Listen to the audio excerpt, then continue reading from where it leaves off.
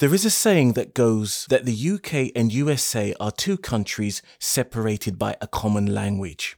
I don't know how true this is, but today's guest will be part of our transatlantic series where we talk to entrepreneurs and business owners in the USA and continue the special relationship that our politicians talk so much about. Hello and welcome. I'm Clayton M. Koch, and I'm also the host for The Cashflow Show, the radio show that's disguised in the shape of a podcast, but with so much more. Every week we'll be interviewing someone inspiring from the business world and finding out how they started in business, what their trials and tribulations were, and how they intend to grow their business in the future.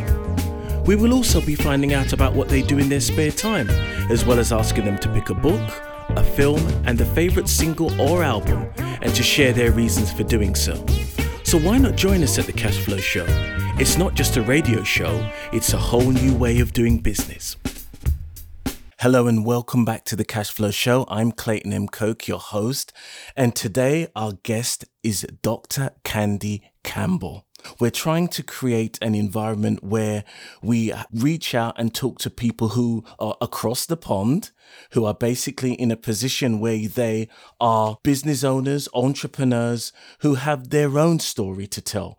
And Dr. Candy Campbell is a very, very intriguing figure as far as I'm concerned. She's done so many things that I don't even know where to start with her biography. But what I want to do is to let Dr. Candy introduce herself and tell us a little bit more about her. Well, thank you very much, Clayton. It's a pleasure to be here. You know, the whole idea of introducing yourself is sometimes difficult for business owners. So I hired a publicist to tell me what to say. And so I'm going to tell you what she told me I should say to encapsulate the bio. So I'm an international speaker and award-winning actor, author, and filmmaker who works with corporations and organizations to tear down walls and build bridges. You paid a good price for that introduction and bio. And you know something? I think you got your money's worth. Thank you. Oh, dear. Well, what was the start of your career like? Because I know what you do now. And at the end of the day, that's what I want to tease out of you, because obviously I think that it would be interesting for the audience to know the transition that you've made to where you are now. Because let's give them a bit of a clue. The last discussion we had, you were getting ready to pack your suitcase and run out to the airport to be Florence Nightingale.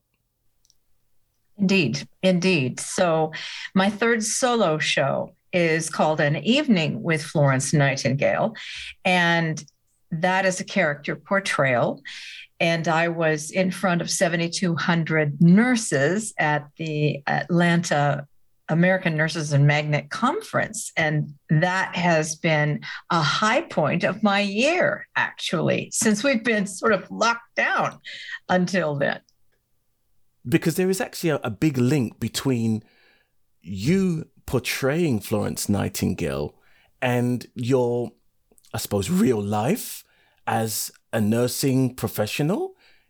Can we go back to that? How did you actually start as a nursing professional? What made you decide that that's what you wanted to do? Okay. Well, the start was that my first degree is in theater and acting, and I aspired to be a repertory actor. And after I graduated, I was in line to go to the University of Minnesota, and for different reasons, life took a change, and I wasn't able to go to take my master's in theater. But I thought, well, I'll go to New York, and I'll get through that way. And so I did some summer stock, and the outcome was that the director at the time, what do you say, put the moves on me. Nowadays they say it's a Me Too problem. And so I quit acting after that. I quit the show. I told him that's not the way I roll. He said, "You're going to New York. This is the way that the business is played." And I said, "Not for me." Oh, wow. So I didn't know. Yeah. It was very depressing, My as a God. matter of fact. Yeah, I sort of grieved that whole career glitch for about 20 years. But in the meantime, I think Providence has another way of using the missteps, the slips and the misses. And so I took this job that I referred to before, and that was as a flight attendant for Pan Am. And that is why I lived in London for 2 years. Wow. Yeah. So I'm going to detour slightly. Was it seen as being quite glamorous being a flight attendant then? Yes, it was, and we used to joke while we were doing things like looking through the dirty trays for somebody's dental retainer. That where was the glamour? I'm looking for my glamour here. Yes, it was in a time when not everybody was flying. So I came in 1971, just as the 747s were becoming used. And so it was about 4.5 years into flying all over the world. And I mean, literally, it's easier to tell you where I didn't go than where I went. And I lived in 6 cities in 5 years in that time. And what happened was that one day, it's one of my signature stories, I got the call to be a nurse as I was pondering my fate with my colleague on takeoff. We were talking about we'd both flown a few years. We were both now mid-20s. Our biological clocks were ticking, and we were thinking of what else could we do with our lives that we could have a normal life, because we were just basically never home. We were out for like 20 days a month very often. Wow. It was very difficult. So as it turned out, there was turbulence, bad turbulence during that flight. And the flight was from New Delhi, India to Pakistan, Karachi, Pakistan. Okay. Yeah. And so that particular flight, because of where we were and where we were going, was filled with Indian natives and Pakistani natives. And they, it's kind of like England and Scotland. I mean, people, families live in both places. Of course. So it was full of just plain, people and grandpas and grandmas and babies and ducks. It's the ducks that I'm worried about. I tell you, international rules, were different. So anything that you could shove under the seat, even in a straw bag, there they were. Sometimes they'd get out. It was interesting. And we hit this really bad turbulence. And of course, we were told to sit down. And so we were in the back of the tail of the plane, and we had this ringside seat as 124 people vomited in unison. Can't believe that. Yes. Oh my God. And that was the day that I learned, well, there's got to be two sorts of people in this world, some to run to help and some that run to hide. And I ran to help and she ran to hide. And when it was all over, she said, how in the world did you do it? Well, I didn't really do anything. In the day, everybody had a blanket. So I just sort of reached up and covered the muck and, did my best to, hand people barf bags and whatever. It wasn't a lot. You're making this seem really glamorous. So as it turned out, during the same flight, earlier in the flight, there was a gentleman who I happened to see when I was in first class fetching something. And he, as I was passing, he waved at me and I asked if I could help him. And I realized that he was gasping for breath. So I had gone, and at the time, we had oxygen on board. And so I, helped connect him into the oxygen and found out that there were other flight attendants there who had been nurses, and they thought I was a nurse because I just jumped into the floor and did what I did. Of course. And so So I told them, it's interesting. When I was a little girl, I thought I might like to be a nurse, but my high school counselor told me that I probably couldn't, pass the courses because I only got B's and C's in science. And so they said, well, and I said, but I'm kind of thinking of going to nursing school. They said, you're doing it backwards. Nursing is difficult. This is easy.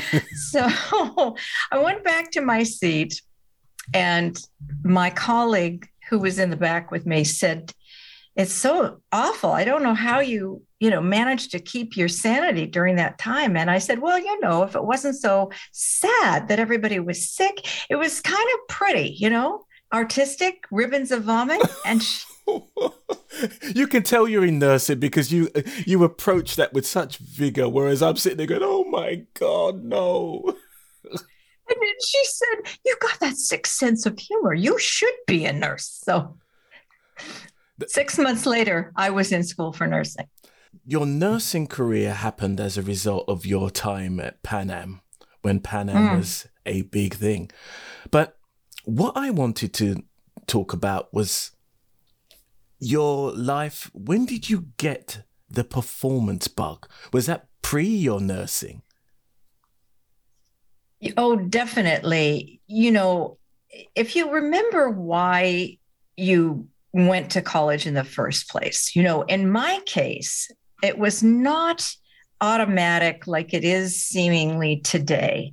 I was the first woman in my family, other than a distant aunt, to ever go to college. Wow. When I told my father that I wanted to go to school, university, that all these people were telling me that I should go to university, he said, why don't I just burn the money? But that's because women, usually it just was different. It was a different era. Of course. That's understandable. It was a different era.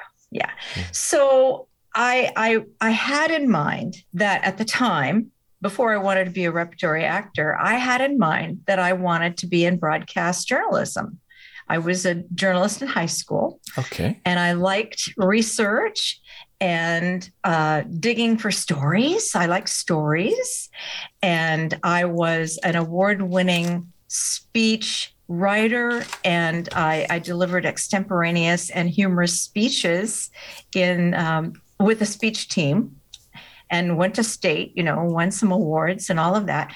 So I went to college with that in mind. And then right away, the department head where I was said, well, you're a speech major, so you'll be on the debate team. And I said, oh, I don't think I like debate.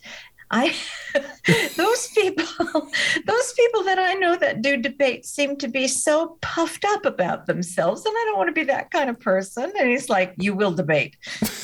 So I look at the past and my career, short-lived career as a debater.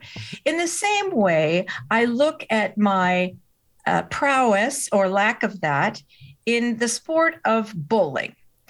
I have the dubious distinction of having rolled 16 consecutive gutter balls. That's quite an achievement. Yeah, that's what everybody couldn't believe it. Just, gosh, she's got to get something sometime. No, I'm really bad. You do know statistically that the odds on that are incredibly high. No, they gave me a prize. It was with my youth group. They gave me a prize for the worst ever bowler. And I didn't get a prize for a really bad debater, but given that the debate topic that year was resolved that the United States should substantially reduce its foreign policy commitment, this was during the Vietnam War. And so I was out of my element, let's just say. I was pretty bad. And at the same time, my roommate was a theater major. And for fun, on the side, we were doing silly gigs over at the college TV studio. And my work-study job was as the director and manager of the college radio station. Oh, right. one thing led to another, and I got cast, for fun. I didn't know what else to do. I got cast in some shows and found out it came pretty naturally to me. That's how it started. Is the combination of nursing and acting a natural one for you? Yes, and as we say in improv, yes, and the reason I'll tell you, it occurred to me as soon as I got to the hospital in my first clinical, and that when you are a nurse and you start out the day with your client assignment, your patient assignment, you get a little bit of their story, right? And because I had been well trained, my father was in the restaurant business, so that was also my first job. Okay. Some of my first work was meeting the public. Of course. And of course, having done PR and speaking, well, you could say professionally, but it was part of my salary. I would just go around and, speak at schools or, wherever, conventions, they used that skill.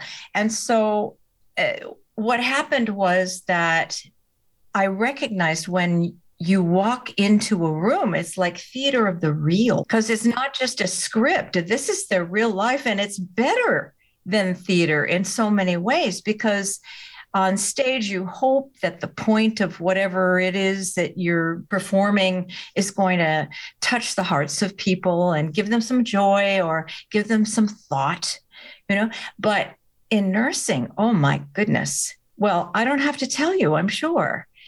Almost everybody's either been a patient or had a family member who's a patient. And it's very important that you know how to relate to people. When did you start to take acting, I wouldn't say use the word seriously, but when did you start to really dig into acting? Well, that involves then a little bit of a personal story. So as it turned out, I started nursing school and got married basically within the same time chronologically. Okay. And as it turned out, I was in LA, and the man that I married, I call him my husband, was that's a good term, actually. not my own, but I use it. Was a person who did not want me on stage. I think it was his little problem. He was thinking that there would be monkey business going on, and it was a trust issue, I'm sure. So I didn't. That's when I started painting, and my house was full of my paintings. But then when the divorce happened in 1992, it was difficult. And after some months, I just said to myself, raising 3 children alone, I need to get laughing again, and I want to be in community. And I had moved so to be closer to family. So what I did, I answered an ad and started taking a class for stand-up comedy.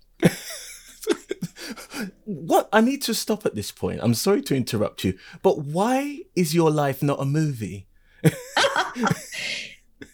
It's so funny. So many people, have you heard that old saying that if 3 people tell you you're drunk, you should lie down? Yeah.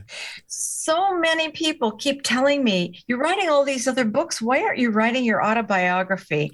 I really need to do that. Yeah, I think you should do, because I just see movie. I don't even see movie. I see a Netflix special over 3-4 nights. You've got so much to pack in that I feel a real disservice, because you've got so much to say, and it's just fantastic. So I've stopped your story, but the husband is out. He's been given what, as we say in the UK, as you know, the sack. For you American cousins, what would you say? What do I say for American cousins? Because you don't use the sack. Oh, well, having lived in London, I think I probably did use that expression. I just said that, well, I'm not going to go into Okay. it, but it was dramatic. Let me just say that. It was dramatic. So I started taking stand-up comedy classes, and the thing that I noticed was there was a class of about 8 students. They all were a lot looser, a lot more fluid in their delivery. And I was anxious because it was difficult for me to get up in front of people and not be a character, a scripted character. Right. To just be yourself. Well, I wasn't, necessarily happy with, I just, didn't want to do it. However, they were all taking improv. Ah. And that's how it started. I was like, oh my goodness, it was a safe space. I learned how to be spontaneous and go with the flow. And it changed my life, both personally and professionally. Now, what's interesting is that there may be some people listening who don't know what improv is. And so if you can explain that to them, that would be brilliant. Well, I should say that it's based on some cognitive development theories. We start with Piaget years ago in the mid 50s, I think it was 1950s. And he was testing children who were young, trying to figure out how people develop and the nexus of their personalities. Okay. And the idea was taken up by a woman named Viola Spolin.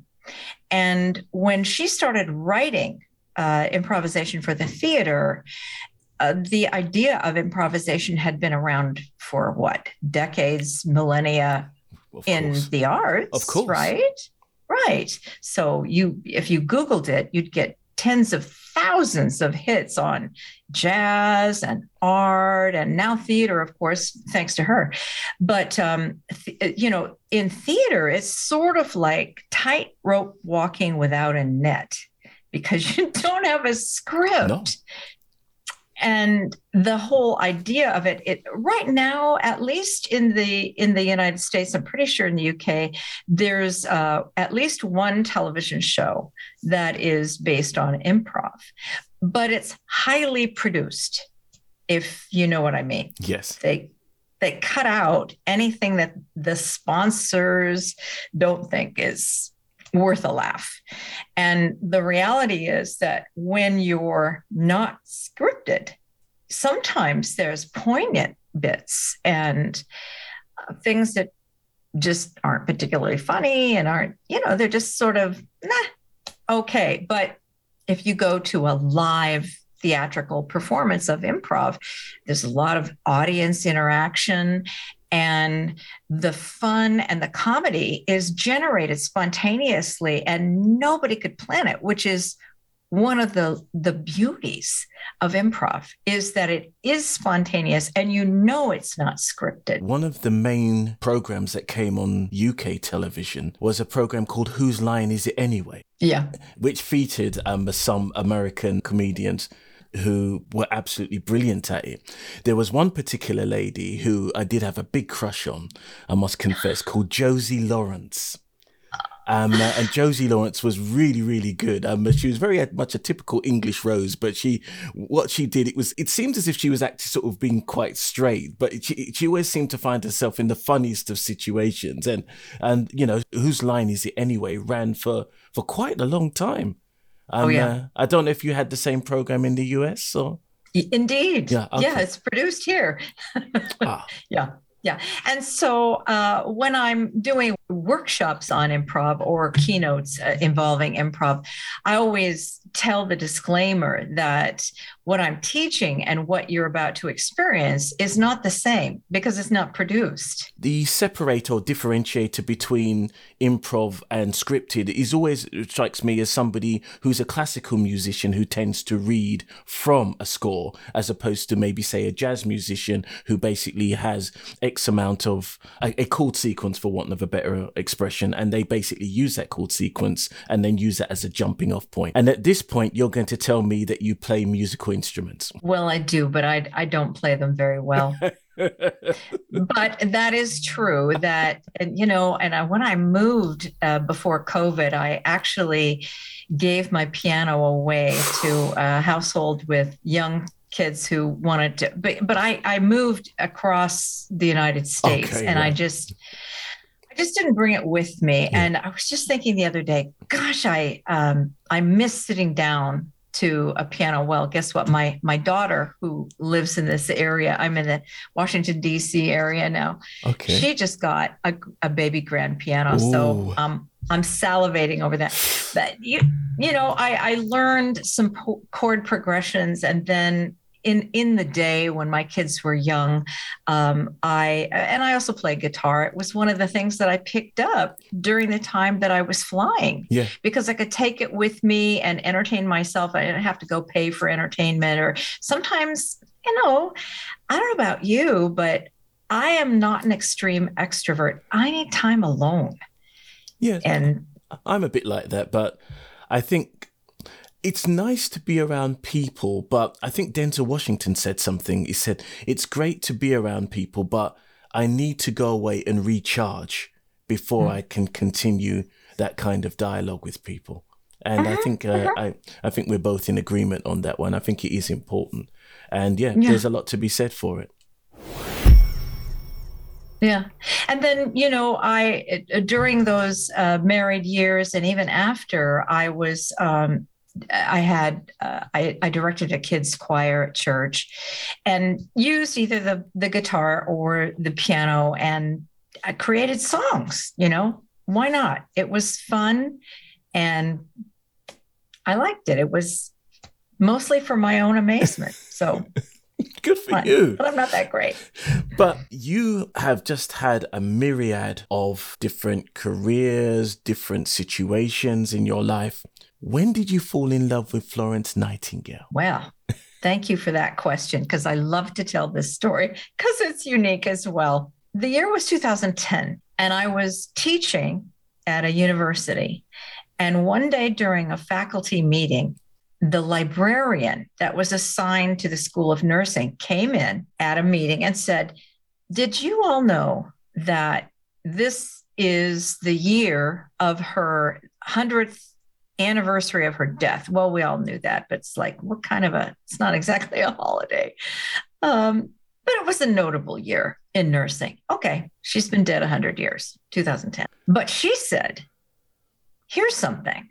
The Brits have done a great deal of work to bring her 200 books and articles and as many of more than 10,000 of her letters extant. They have digitized them. Wow. And we have them, she said. You don't have to pay for them. They're in the library. Come and get them. Come look. Well, I guess I'm one of the only people who really dived into it, but I couldn't help it. The first, I had already read one of her books, but as I learned more about her history and as I started reading her letters, well, you're English, so that in the day, and she lived in the 1800s, Correct. the late 1800s, the post office delivered to her. She talked about 3 or 4 times a day. Yeah. They didn't have phones. They had the post office. Yes, of course. And that is why so many letters still remain. People just kept them. And I just found that she was such an interesting person. Of course, she's the icon of nursing and everything. Anyway, here I was in 2013, and I had come to a personal point where I had finished reading almost all of these works. Right. It was like my guilty pleasure. Other people are watching TV. I'm like turning on the computer and saying, I wonder what happens next in her life. It's like a mini series unfolding right in front of your face. Yes, she had a fascinating life. And so I'm telling people it was a holiday party, and I'm a member of the National Speakers Association. So it was a holiday party there in San Francisco area where I was from. And one of my colleagues hears me, he's like off in the distance, and he sees me with a group of people going on and on and on about Florence Nightingale.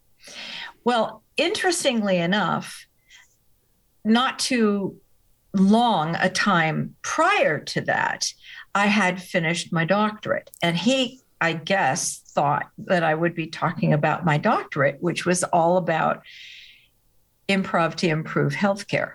Well, but that was not what I was talking about. No. And so he came over to me and said, now, wait a minute. I'm confused. Let me get this straight. You're a nurse. Yes, of course. And you've already had 2 solo shows. Yes, I have. Why isn't this your 3rd solo show? And I'm like, oh, no, that's so much work. I just don't. Oh my gosh. Do you know that friend called me the very next day and he said, Florence told me from the dead you should. So I guess he's going to say that Florence and he were pretty tight back in the day. Oh, well, the other thing he said was, oh, and because he had heard me, my side gig, once I got divorced, I got a commercial agent. And because I studied dialects and, I had gone back to acting classes and everything. And I was pretty good. So he had heard me on a commercial, and earlier in that time, he had said, I thought you said you were doing some voiceover. And I said, yeah, there's one that's on right now. You might have heard it. And I mentioned it. And he said, that's you? Well, yes. And it was not an English accent, but I told him that, happily, I lived in England and, I could do the accent. So we'll come back to that in a moment. Because I did some research for this podcast, and one of the things, obviously, I did see your performance as Florence Nightingale, and I was impressed by your accent, I must say. I must say, not many people from the States get it right. You usually either get the very over-the-top British upper-class accent or the really, really bad Cockney accent. There's obviously, is it Dick Van Dyke in? Yes, I know it's bad. That's pretty bad. Then there's Mary Poppins. Yeah, Mary Poppins. That's it. Then there's the other one, Don Cheadle in Ocean's 11. Oh. Don Cheadle's a great actor. He's a really nice guy. I've never met him, but he comes across as a really nice guy. But that part really was made for Idris Elba. It really wasn't for him. He did great in the acting, but the actual Cockney accent was, it was dreadful. I'm thinking about inserting into these podcasts how to speak Cockney for our American listeners, which they may love or which they may hate, but at least it will be authentic. Oh. So you mentioned about your time in England and obviously for Florence Nightingale, which we'll come back to. Would you consider yourself, after that time in England and studying Florence Nightingale, would you consider yourself a bit of an Anglophile? Oh, definitely. I love London. I love going back to visit. In fact, we were supposed to go back again with the show this last year. We're supposed to go to Toronto, Dublin, and London, but COVID. We are where we are, yes. What made you fall in love with London? Well, part of it was where I lived. So this was the funniest thing. Again, Providence, how you come to meet people and cross paths with people. In the day, when I was working for Pan Am, I had, they used to lay us off sometimes when it was slow. Right. And in certain times of the winter, it was slow.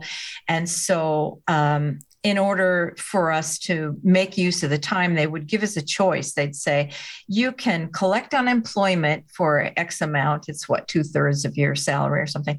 Or we'll send you to language school, because all of us had to know a language, and you can brush up on your language. And so there you go. You can do that, and then you'll get your full pay. You'll just be on an educational, like a sabbatical kind of a Right. thing. So the first time that happened, I went to Germany. My languages are French and German. I had a grandma who spoke either one. So even though I didn't speak much with them, it came naturally for me to learn languages. And so it was fun, lived with a German family. And there I met a fellow I became engaged to who was English. And So it was there. and lived in London. So it was And that English love you fell in love with. I've lost touch. I don't know whatever happened to him, but he was really a great guy. And then, interestingly enough, like I said, this crazy quilt of life. When I returned home and thought I'd never see him again, I had a little letter in my mailbox at Pan Am saying, you're either going to be laid off. Now that you're back from sabbatical, you're either going to be laid off or you have a choice of going to one of two cities where we have opened up a base. And one of them was London. The other one, yeah. And so that's it. I moved there. And then it wasn't too long after that, maybe a few months after that we broke up. Oh. And so, but that said, it was just great. And where I lived, now let me think. Do you know London well? Are you in London? Yes, I am. I'm in Southeast London, a place called Lewisham, which is about 10 minutes from London Bridge. So okay. I have a general remembrance of where that is. Well, I was on the corner of Cheney Walk and what was that?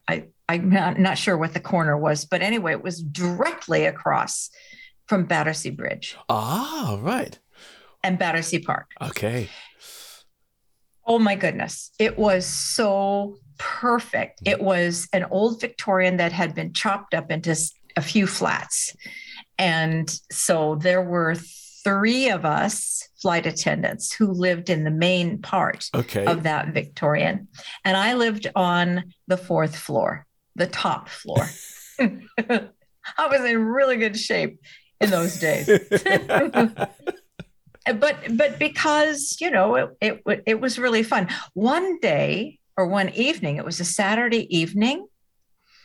There was a knock at the door. We weren't expecting anybody. And I was basically the only one home. So I ran down, opened the door, and Ted Kennedy was there.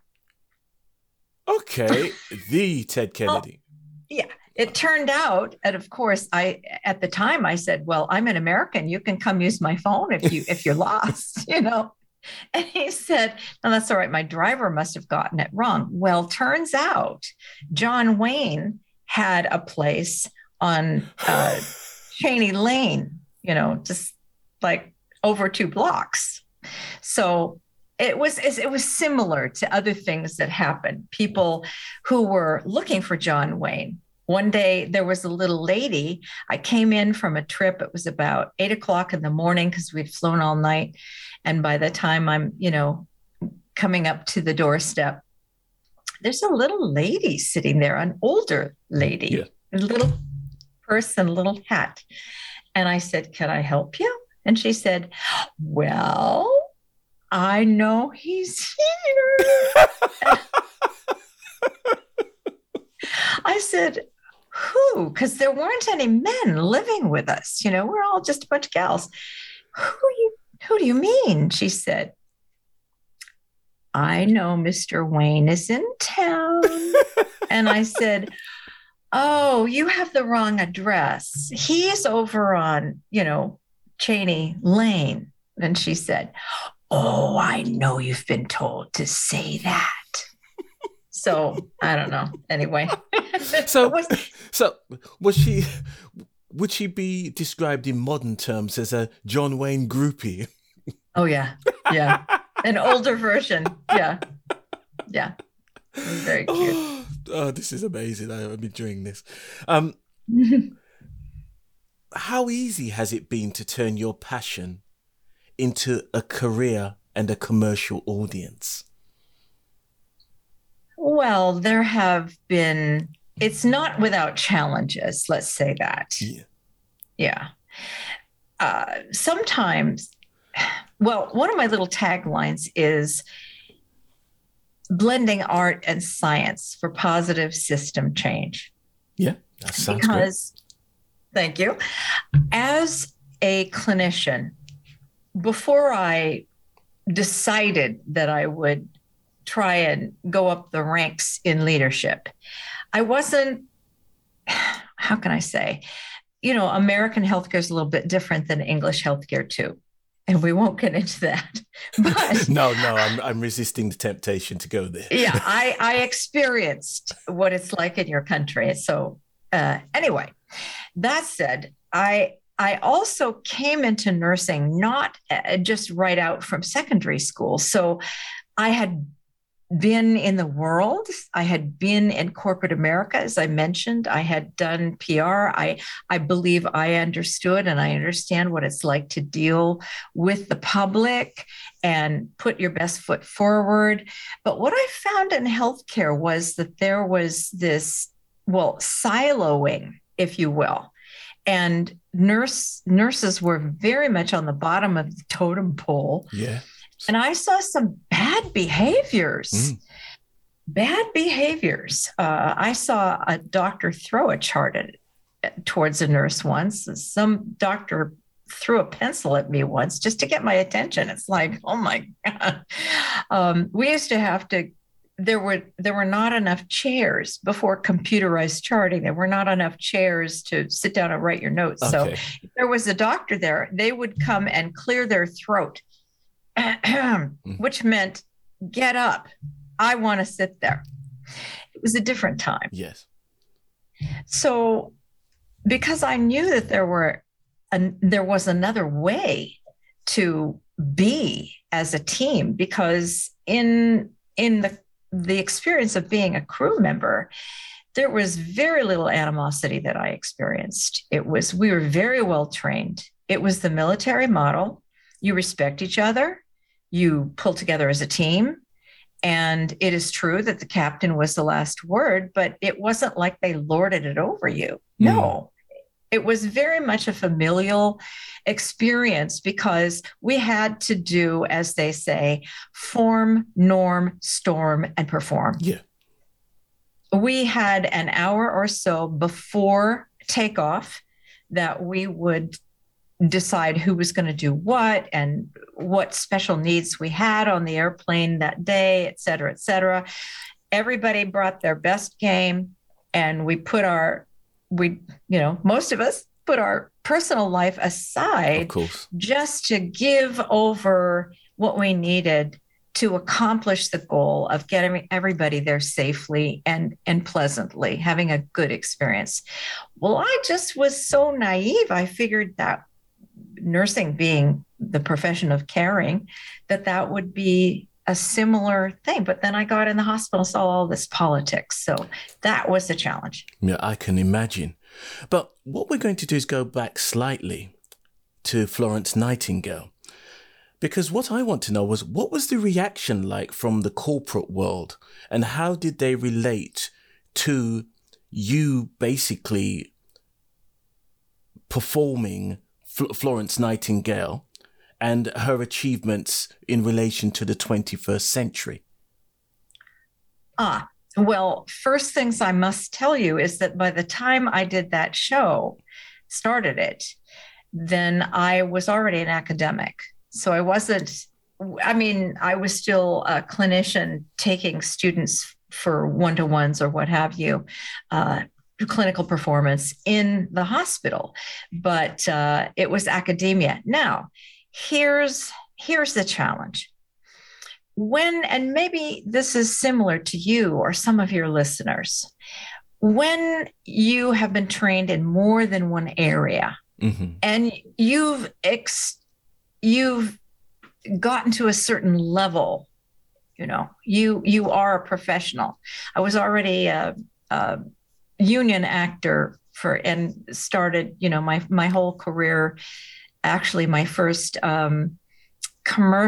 international commercial was when I was a flight attendant. Wow. I was 23, and because I was already working PR for Pan Am, they asked me to be in a commercial. So that was my first, paid acting gig. And then, I became a SAG actor. Anyway, after that. So I already had the side gig. And like I said, as of 1992, when I was in San Francisco area, got the commercial agent, all of my friends knew I had a side gig. Plus, I had co-founded an improv company and was doing stand-up. Wow. So everybody knew about me. I was a little weird, but that's that. And the first challenge was that I did my first solo show, and that I got a little bit of notoriety from that. Then the second one happened, and it got an extension, even more notoriety. So in a good way. In a good way, I think. Yeah. I think a lot of people thought that I would do what what's her name? Naomi Judd did, go all the way and just ditch nursing, but I didn't. No. I loved nursing. Good. Good. So also among the many, you really are a polymath, aren't you, really, to be totally honest? I guess what they would call you.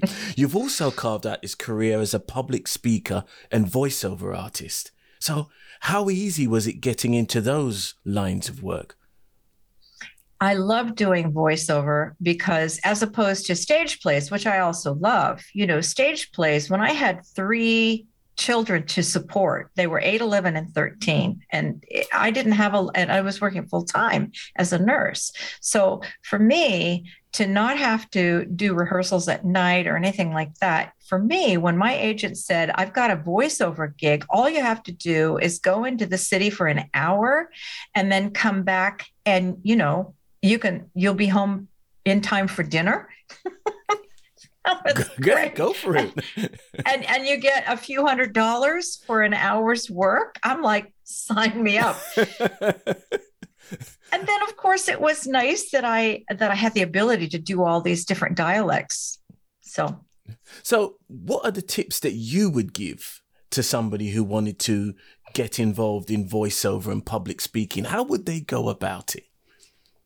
Well, they're 2 different animals, actually. Okay. So which one do you want to talk about first? Let's talk about voiceover. All right. Well, even though I was classically trained as an actor and I knew dialects, what I didn't know was the technology.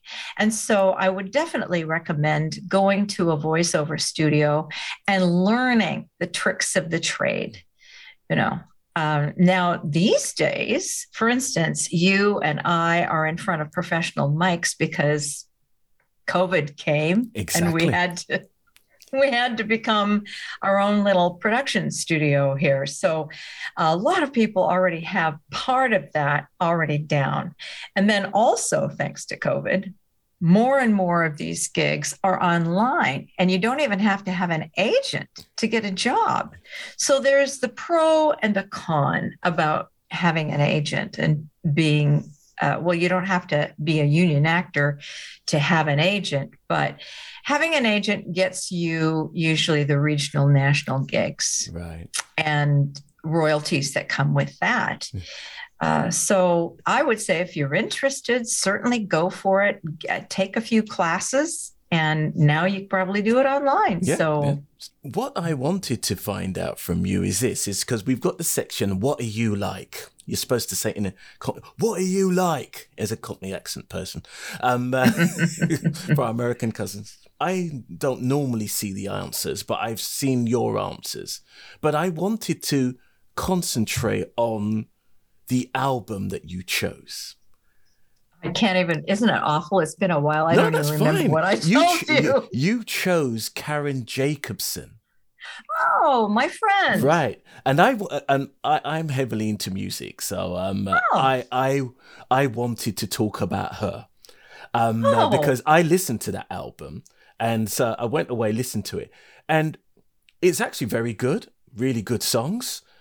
She reminded me of a cross between Kate Bush, Tori Amos, and somebody else. Maybe Olivia Newton-John. Yeah, she's got that kind of voice. Yeah, that would be one. Carole King-ish. Oh yes, yeah. very. Yeah. That's what I really enjoyed it. It's a good album. And, obviously, I thought that this may have been her first or second, but she's had about 4 albums out, hasn't she? Oh, yeah. So I know that this is, I'll just give her a little plug. Please do. Karen Jacobson, your time is now. She's also known as the GPS girl because that's who you listen to. She has the Australian accent that is in millions of whatever, downloadable this and that, and elevators and everything else. Yeah. Wow. And her story, we met through National Speakers Association, and her story is that she wanted to be like Olivia Newton-John, and as a singer, she moved to New York, and then she saw an ad, again, providential. They wanted somebody who had an authentic Australian accent for, it turned out, the GPS system. And the rest is history. So she didn't pursue music full time for a long, long time. But during COVID, she and her family, they all moved back to Australia. And I lately she's been on Australian TV and such, radio and TV. A lot. She's doing great. Yes, she is. Great. I mean, as I said, it is a really good album. Very, very well produced. Very well produced. Yeah. Does she play the piano? Oh, yes. Well, because the songs are very heavily piano-led, and I did notice that, so I wondered.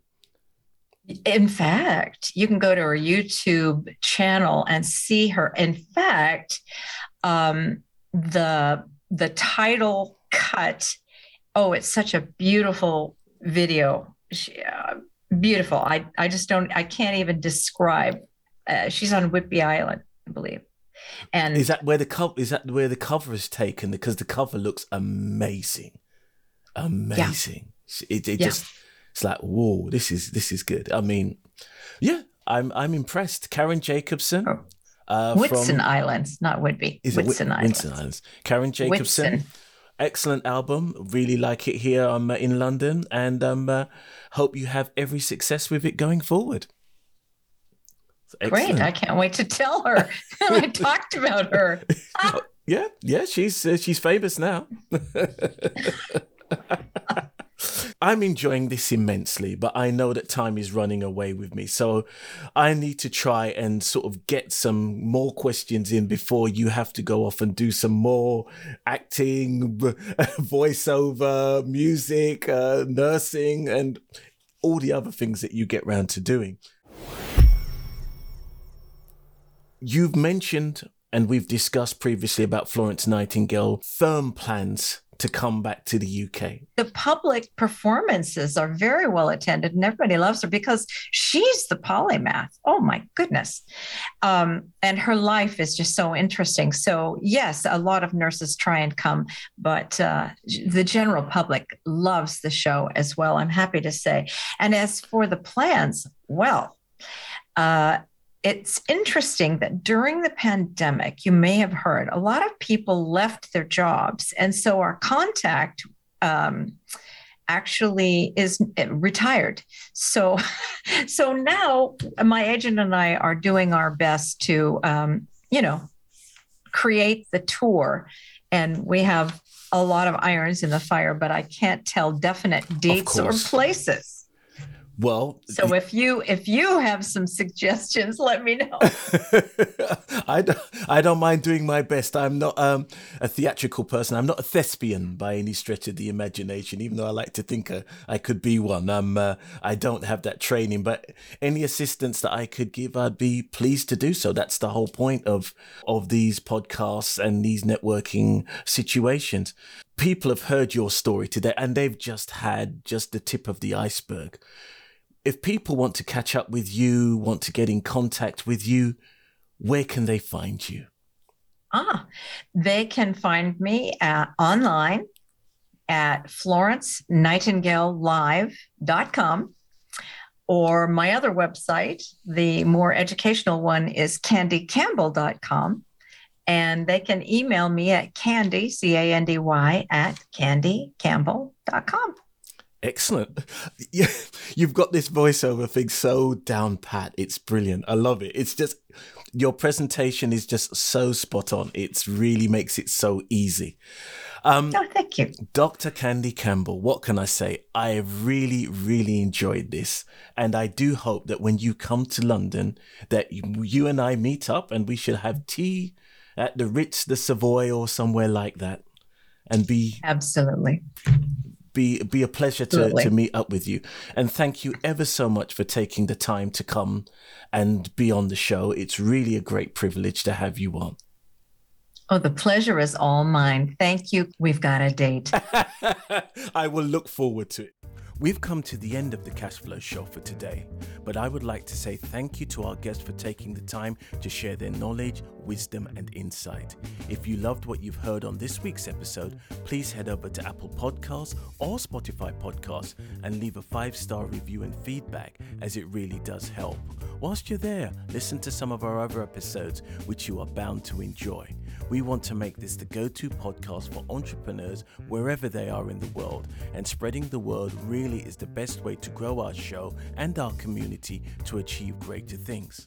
Be sure to join us next time for Real People, Real Business, Real Talk.